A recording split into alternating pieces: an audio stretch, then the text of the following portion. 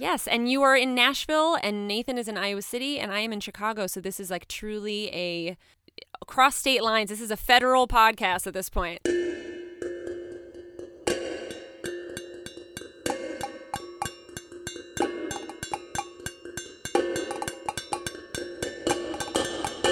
Hello, and welcome to Filmcast Pod Scene. I'm Nathan Platt, and I teach music and film history at the University of Iowa. And I'm Rebecca Fons, Film Scene's programming director. On today's episode, we're joined by two special guests. First up, we welcome director Harula Rose, who will chat with us about her feature film debut, Once Upon a River, the challenges and joys of adapting a beloved novel, working with her actors, and how the music of Once Upon a River is a critical part of the film's story. Then my colleague, programmer of Film Scene's popular Late Shift at the Grindhouse, and the most dedicated projectionist in the state of Iowa, Ross Meyer, will join us to share his 5 favorite scary movies for the month of October. Nathan, you can insert some spooky sound effects here.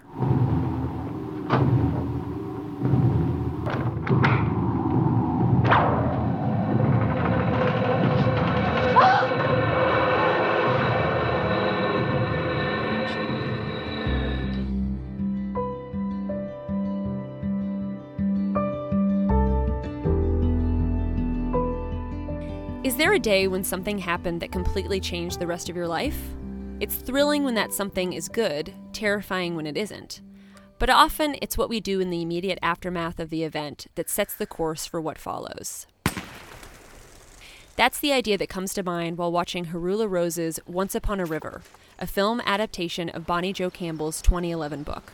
The protagonist, Margot, is a high school girl of Native American descent who early in the film has a sexual encounter with an older white relative. That's enough concern for one story, but the decisions made next take Margot to even more difficult places.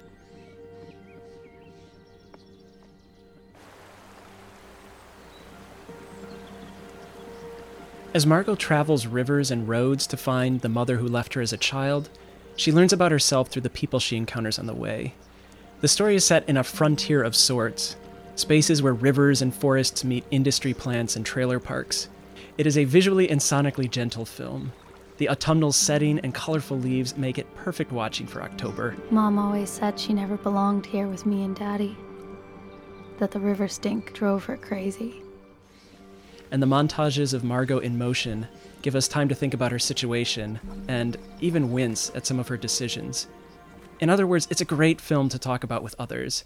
It doesn't try to resolve the moral gray areas that it explores. Written and directed by Harula Rose, this Midwestern Gothic Americana story is, in the words of Jane Smiley for the New York Times, an excellent American parable about the consequences of our favorite ideal, freedom.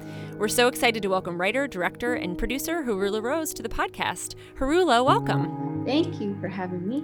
We wanted to dive in and ask our first question about your adaptation experience. So Iowa City is the UNESCO City of Literature, and it's the home of the Iowa Writers Workshop, and it's a book town. So I think a lot of our listeners will be familiar with the original novel by Bonnie Jo Campbell. So can you talk a little bit about how you found the story and what your experience was discovering the story, and then the process to get it to the cinema and to get it to screen?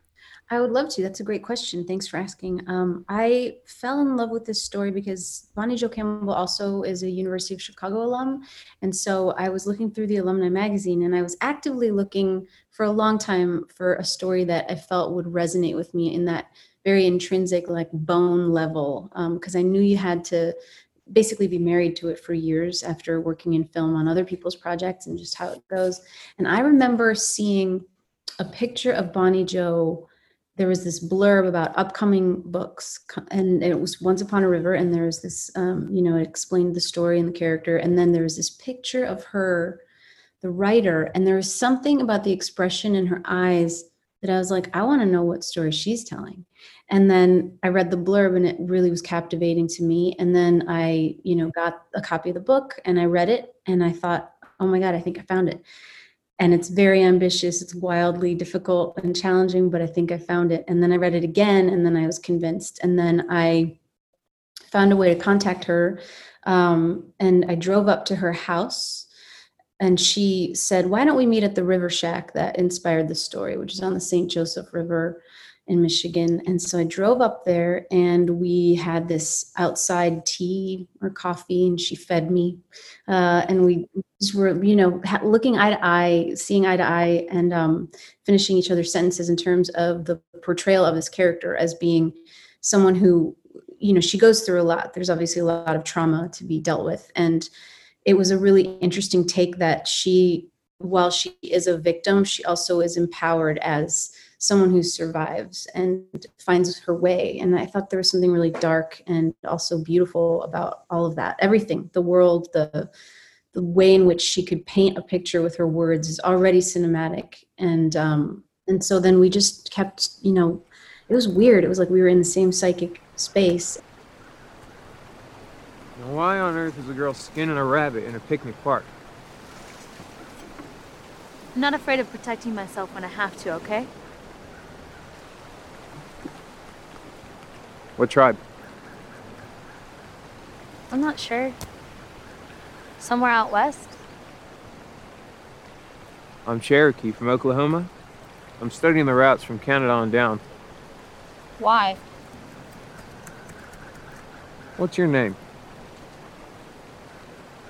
Margot? Let me tell you something, Margot. People who came to this country and took over, they never intended for us to survive.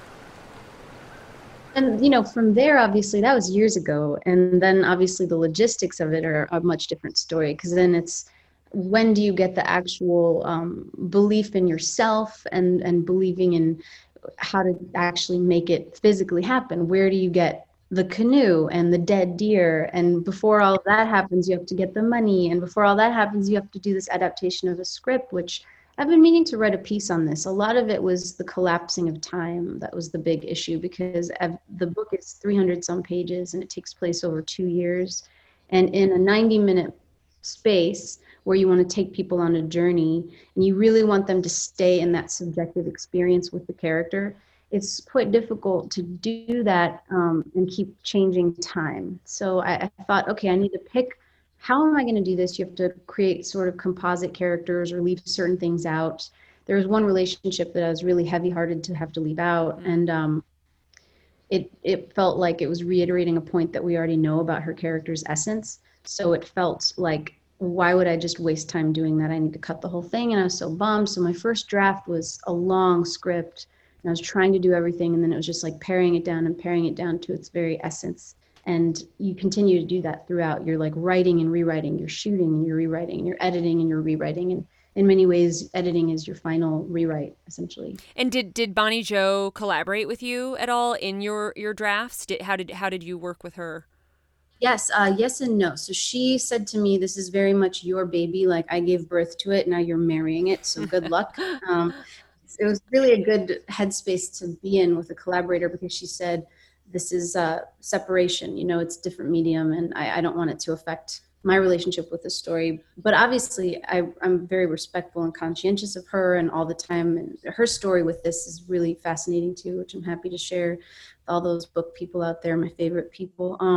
She said, it's good to have a separation, and if you want to share it with me, fine. And so I shared a draft or two with her just to make sure it was okay. And she gave me her blessing, and then I felt good. I really wanted her to have read it first. It just would have felt weird to not have that. So, yeah. I'm curious about, you mentioned how a lot of the work was compression, right? Sort of figuring out how to sort of condense this longer tale and this story that spreads over a greater period of time into something more sort of cinema friendly. Did the reverse process happen? Because I think of oftentimes with something that might only take a sentence or two in a book suddenly becomes much more present because it's depicted visually, and perhaps we literally live with it longer because of the scene.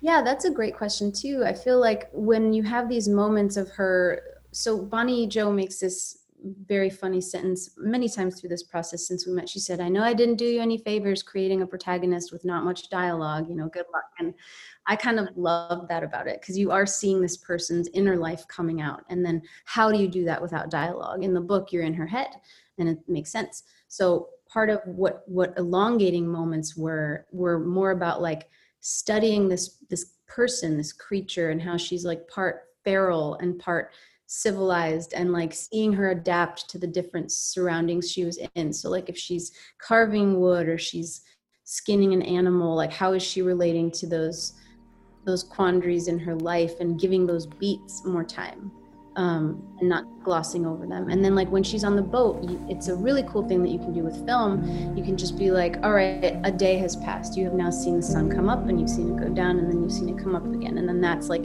however long you need it to take, but you've now spent this time with her and you've been in that emotional space with her, and you can really empathize with what she's gone through and this loss or what she's finding.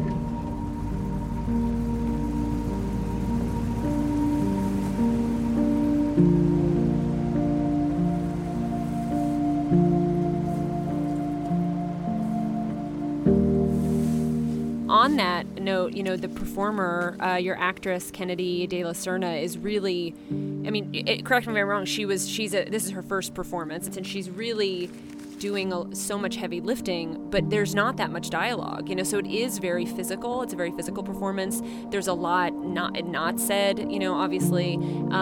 So I just am curious, how did you find her, and then how did you work with her to get her to get to this commanding performance place? I found her probably praying to the gods in sheer desperation, and they took pity on me. No, the literal story with that is very funny. We were in the 11th hour and we would have had to call off the whole shoot because we're up against, it was this time of year and it was going to get really cold.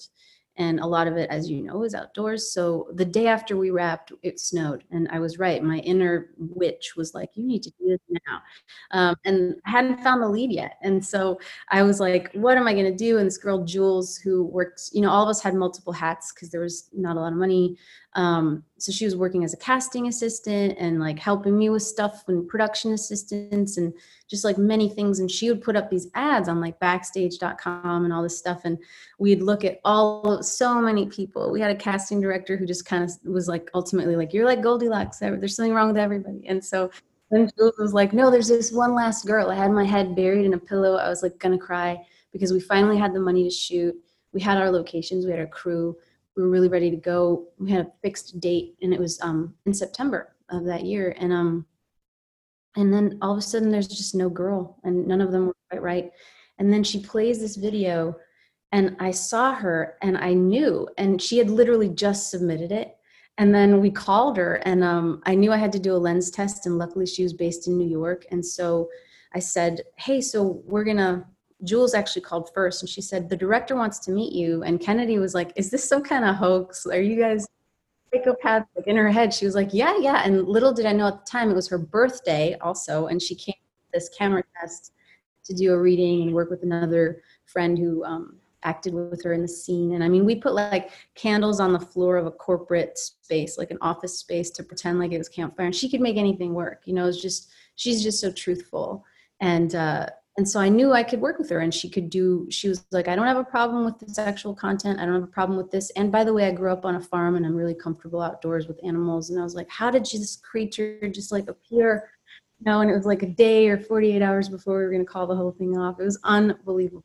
So yeah, I mean, she's incredible. And I hope she has a great career. I could see it happening, you know. Kid, you were filthy. Don't you ever take a bath? Well, I was camping.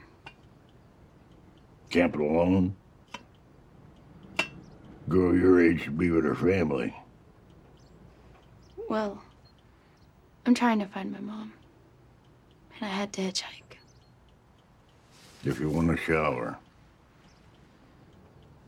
you don't need to ask for it. That actually kind of leads into another question we want to ask, which is this, you know, Margot is on this Odyssey-like journey and keeps running into all of these interesting characters. And so can you tell us a little bit more about the process of finding those people and then also kind of capturing those relationships?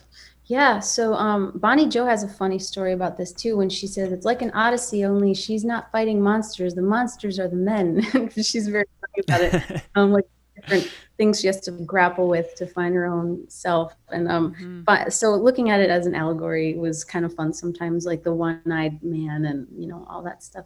Sure. Finding everyone was a really you just know when you found the right thing. I guess it's like true love, you know, it knows you before you know it, or something. Like you just feel it and you know when it's right. Like every single person who came on board, like there were other options and none of them felt right. And they were ultimately the only option for the role were the people that are in it.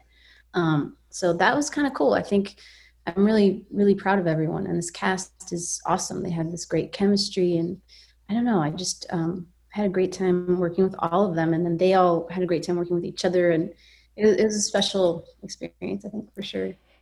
And with independent film, so often the timeline is short, the budget is small. I could sense as a Midwesterner, I was like, it's getting cold on this shoot. You know what I mean? Like it was. Yeah. So I wonder, did you have rehearsal time, or like, was it just kind of like run and gun? Both. It was a combo of both. So I had this wonderful team, obviously, like no director ever does anything alone. Like I had this incredible cinematographer and this awesome costume designer and production designer, and everybody's there because they love it. They all also happen to be women, which I found interesting. I didn't even like consciously intend for it to be that way, but that's just how it worked out. And I think that was cool because Charlotte has such an interesting way with like her instincts and her way she would follow Kennedy's body as she was operating the camera. So it felt very, again, we had watched a lot of reference films together, but they locked into a zone too. Like there's a way in which you start to become this strange little unit, and you know how to anticipate what's going to happen and how to capture it. And obviously you're always shaping that in the moment. Like when we had rehearsal time, it was amazing. And we needed it for the scenes where there were 3 actors or more, like just to time things out, any of the stunt stuff and the, things having to do with when John Ashton and Ken Head and Kennedy were all in the same room together. We did rehearse those a bit, but again, it was, you still have to shoot, like I'm a fan of trying to capture all of those moments, because you just don't know when you're going to get the magic take. It could be the first one. So it's a combo of both. There was a lot of run and gun, but the good thing about having a small crew and no money and no real rules, in a sense, except for like don't die, is you can be like, hey, look at that flower, get it, let's go. Oh wait, Charlotte, that bird, and she'd be like, boom. And then it was just very cool to have that option, like on the weekends where we were all staying essentially in a film camp of sorts. Like I found these cabins along this water, and everybody had a fun time like living there for a while. We became this little community. We'd be like, oh, let's capture this on the water, or hey Kennedy, can you come out and do this? Like you end up getting a lot more time.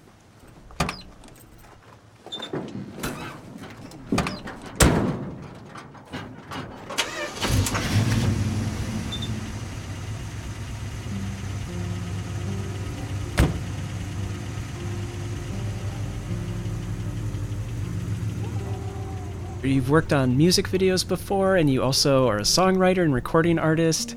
And I was just curious about that, how that affects how you approach film, and to what extent do you sort of try to bring your musicianly qualities to film, not necessarily just to the music, but also to just kind of the whole experience, whether the collaboration, the editing, those kinds of things.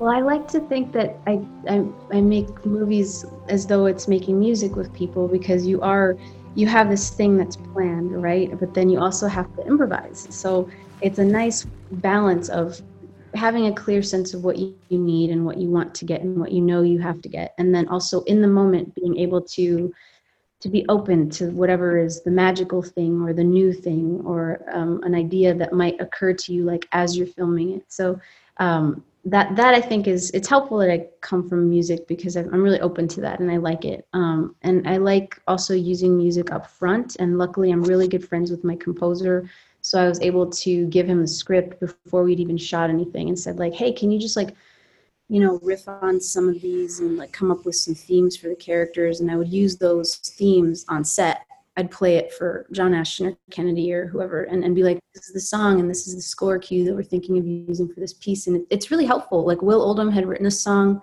that just came out last week, actually. It's called Always Bound. We're releasing a song a week of the soundtrack. And he wrote this song. We could play it on these Bluetooth speakers in the woods. And it was our first shot of the film. And it really felt very communal and special to have this kind of creative force that was created for this personal story. My road is elusive.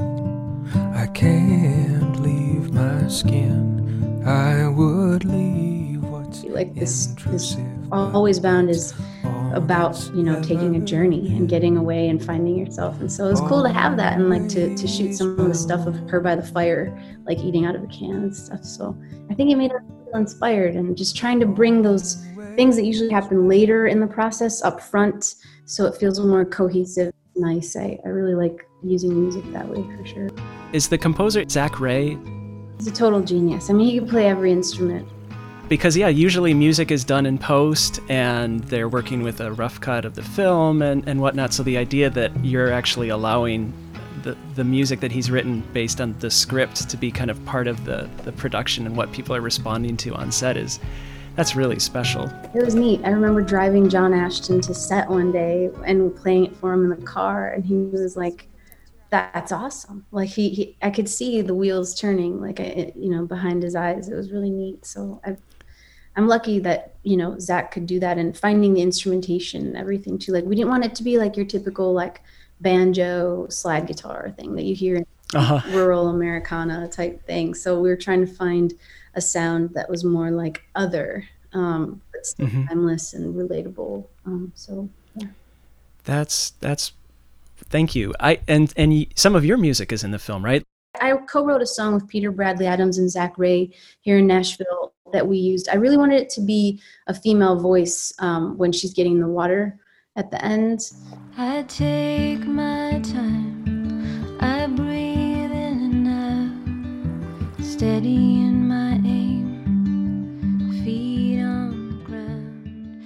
I did write a song about Margot, and that came years ago. That was on my record that came out in 2016 with 30 Tigers, who's this Nashville-based label that's like they also are now doing more film stuff. This was their first narrative feature film that they executive produced, and they put out that record with me, and that was mostly because I was suffering because I hadn't gotten close to making the movie yet, but I still wanted to be like working on the character and like who is she and what is she about. And so I don't know, this song just came tumbling out, and I thought, well, why not put it on a record?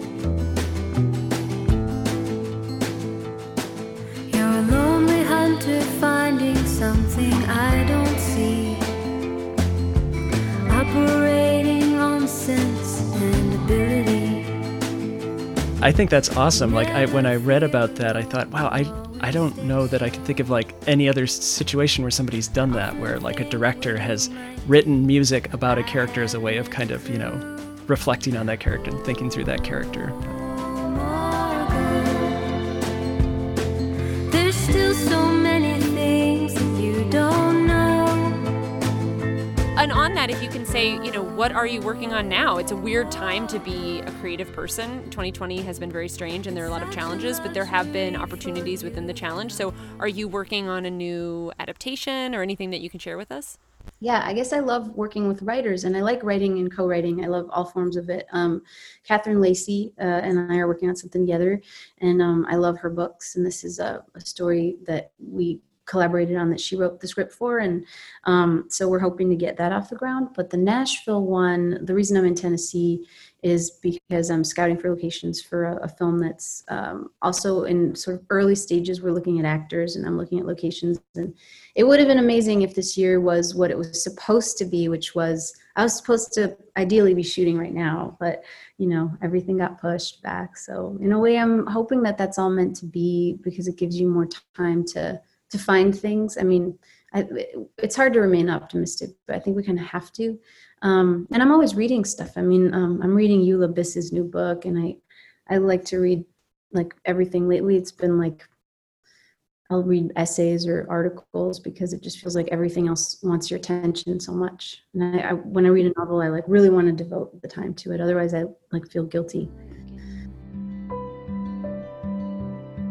It's been such a great opportunity to talk to you, and thank you for a beautiful film that feels thoughtful and genuine and delicately told, and for such a great story behind the story.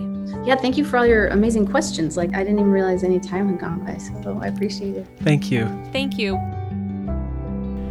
Once Upon a River is available in Film Scene's virtual screening room beginning October 2nd. Make sure to stick around after you watch the film for a video Q&A with Rebecca, Harula, and some special guests. The film is free for Film Scene members all of October. Members, check your inbox for details.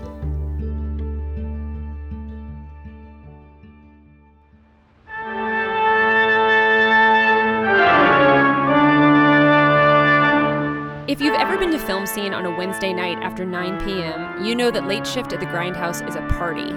Together with Aaron Holmgren and Joe Didarian, my colleague Ross Meyer puts together a weekly celebration of all things cult. From classic horror films like The Thing to disaster masterpieces like Tammy and the T-Rex, Late Shift at the Grindhouse is home away from home for lovers of horror, gross out, nostalgia, and subculture.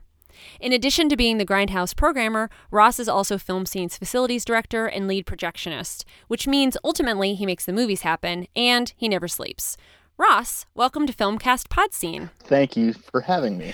So we brought you here on a mission. As the temperatures drop and we approach Halloween, we wanted to get the Ross Meyer all-time 5 favorite scary movies list. So can you kick us off with number 1? Fantastic. Yeah, so I got a list here and a couple little tidbits to throw in. So I'll start off. This is probably near the top of a lot of people's lists. But 1968, George A. Romero's Night of the Living Dead. They're coming to get you, Barbara. Stop it! You're ignorant. They're coming for you, Barbara. Stop it! You're acting like a child. They're coming for you. Look, there comes one of them now. It's on any top 10 list of any genre as far as I'm concerned, and it would definitely be at the top of my Halloween season viewing. I first saw this movie when I was about 13. I picked it up on VHS tape at a flea market in the Walmart parking lot. And these days, Walmarts are very corporate and structured and whatever, but once upon a time, they were a little bit more Wild West, and there was a big flea market with like junk vendors in a big circus tent in the parking lot of Walmart. And there was a guy there selling Night of the Living Dead. It was actually a double feature tape of Night of the Living Dead and Reefer Madness. And then I also picked up a tape of Horrible Horror, which is a collection of trailers and clips and things hosted by a sort of B-movie celebrity horror host named Zachary. And I really feel like if I didn't pick up those 2 tapes as a young 13-year-old on that, Saturday afternoon in a circus tent in the Walmart parking lot, my life might be completely different. So that's the movie for me. It's a great movie, and it's also charming as young me, the development of who I am. Get some more lights on in this house. Did you feel like 13 was too young to watch that movie?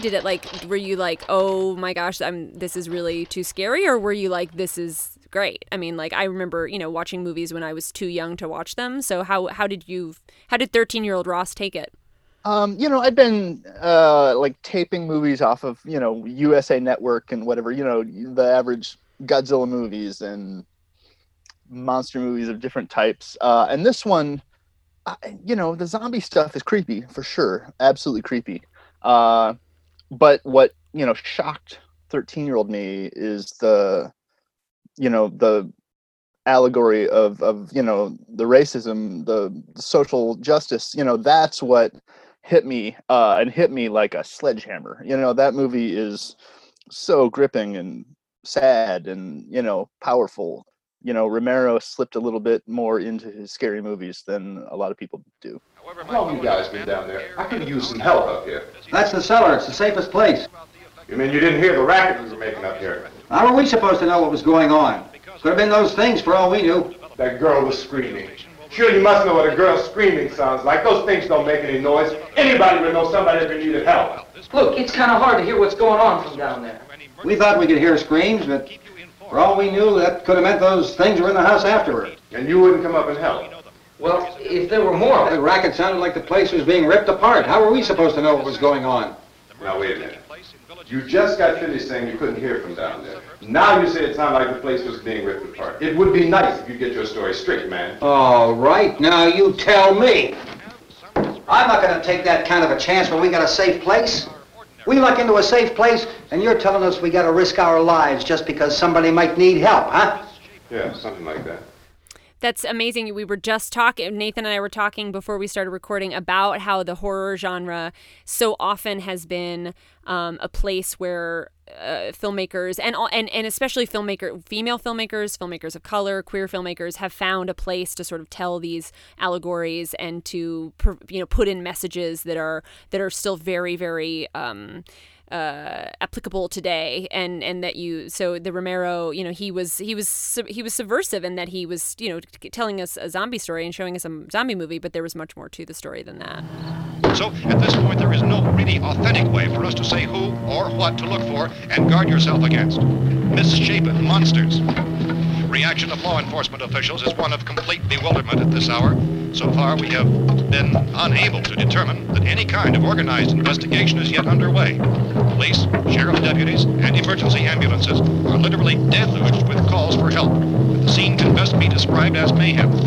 Mayors of Pittsburgh, Philadelphia, and Miami, along with the governors of several eastern and midwestern states, have indicated the National Guard may be mobilized at any moment, but that has not happened as yet. The only advice our reporters have been able to get from official sources is for private citizens to stay in their homes behind locked doors. Do not venture outside for any reason until the nature of this crisis has been determined. Awesome. Okay, that's a very good one. Number 2 for you. All right, let's go with The Beyond from 1981. This is an Italian horror film from Lucio Fulci. We screened this at Film Scene as part of Film Screen, our all-night horror marathon in 2019. You are Liza, aren't you? Yes. My name is Emily. I've been looking for you. I also screened this one when it had a 35mm restoration in the late 90s when I was programming the Bijou at the university. It's a good one. Go back to where you came from and hurry. Leave this place. It's super creepy, just existential dread, very Lovecraftian. The characters are doomed before the first second of footage has hit the screen. They're all doomed to die, and it's good. The soundtrack is great. It's got some super creepy, super gross effects. It's a haunted Louisiana hotel built on a gateway to hell. There's lots of spooky hospital, spooky morgue stuff. There's acid and spiders and zombies, of course, show up. Like when you think you've got this film, figured out, then all of a sudden, zombies kick in the third act. So it's a good one, and and it plays so good with the crowd. Oh, some weird story that Emily told me about room 36. Emily? Who's Emily? When I was at the Bijou, we played 6 screenings of The Beyond, and to watch, the crowds that showed up, and some of them knew what they were getting into, and some of them didn't. And there was one screening especially where a guy was, he literally stood up and shook his fist at the screen and yelled at the character to shoot him in the head, so it was fun. Well, and I think horror films and the horror genre and what you show at Grindhouse is so great for audiences because, it is you're either screaming and or cringing or grabbing the person next to you. Yeah. And I also think that horror films are the great equalizer because someone can be sort of a film snob, which I'm guilty of sometimes. But then you go to a horror movie, whether you went there by, on purpose or you were dragged there or you just accidentally find yourself at a screening of The Beyond, and you're screaming and reacting physically, so it really sort of takes everyone down to the same very human level, which I appreciate. Yeah, what kind of makes everybody vulnerable, right? And that's a common experience, but it's also a space where when we're sort of put in that place, we are more open perhaps to sort of reach out, literally and also emotionally, and so that's kind of neat. You mentioned that you really liked the soundtrack. Yeah, it's an Italian composer named Fabio Frizzi, and he does super kind of gothic horror, but with kind of an Italian, a little bit of a Prague feel to some of it. But the film is set in Louisiana, so he's got a lot of really interesting kind of, Zydeco, Louisiana influence to it as well. It's an Italian film, dubbed into English, of course, as much of the Italian film industry, especially the Italian genre film industry, is. And yeah, Fabio Frizzi, he actually did a U.S. tour doing a live score of that film a little while back, and unfortunately I wasn't able to catch it. I think they were pretty well sold out, the couple shows that were in the Midwest here. But he's still kicking and still doing good work. Cool. Okay, number 3. This one's from 1985. It's Return of the Living Dead, which is a Dan O'Bannon film. It's sort of a not exactly a sequel to Night of the Living Dead, but sort of an in continuity sequel homage. It's actually produced by and based on a treatment from John Russo, who was the writer of the original Night of the Living Dead. When John Russo and George Romero kind of parted ways, they had a sort of gentleman's agreement that they could both make their own offshoots of Night of the Living Dead. Romero went on to do Dawn of the Dead and Day of the Dead and a handful of other films that kind of continued that feel with the the social justice and the racial politics and all of that. And John Russo kind of went a slightly different way, and he hired on a young screenwriter, Dan O'Bannon, who had done some work on a film called Dark Star, and he'd done some work with on one of the early drafts of Ridley Scott's Alien. But yeah, he wrote and directed Return of the Living Dead. It's a zombie movie, but it's ever so slightly self-aware. Let me ask you a question, kid. Did you see that movie, Night of the Living Dead?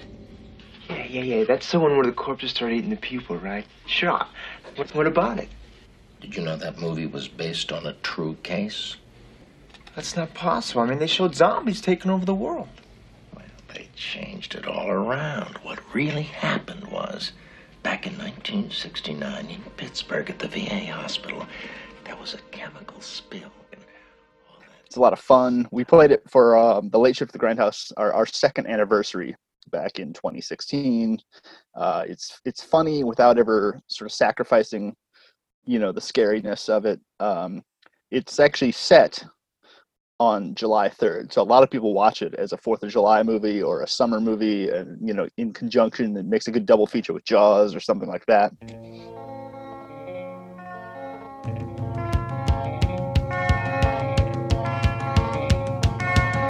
It also has a great soundtrack, kind of that early 80s punk rock thing. Rocky Erickson, The Cramps, 45 Grave, The Damned, TSOL, a lot of stuff like that. Pretty good, fun stuff. Now, we invited Ross to share his top 5 horror films, and he did. But in editing the show, we realized this list was simply too epic to be set within a single Filmcast Podscene episode. It just wasn't responsible. That's why we're glad it's early October. We'll share with you the rest of Ross's top 5 before Halloween is here. And in the next episode, we'll also discuss Italian-French historical romance Martin Eden, Wayne Wang's newest film Coming Home Again, and gear up for the virtual return of Vino Verite. Until then, happy watching.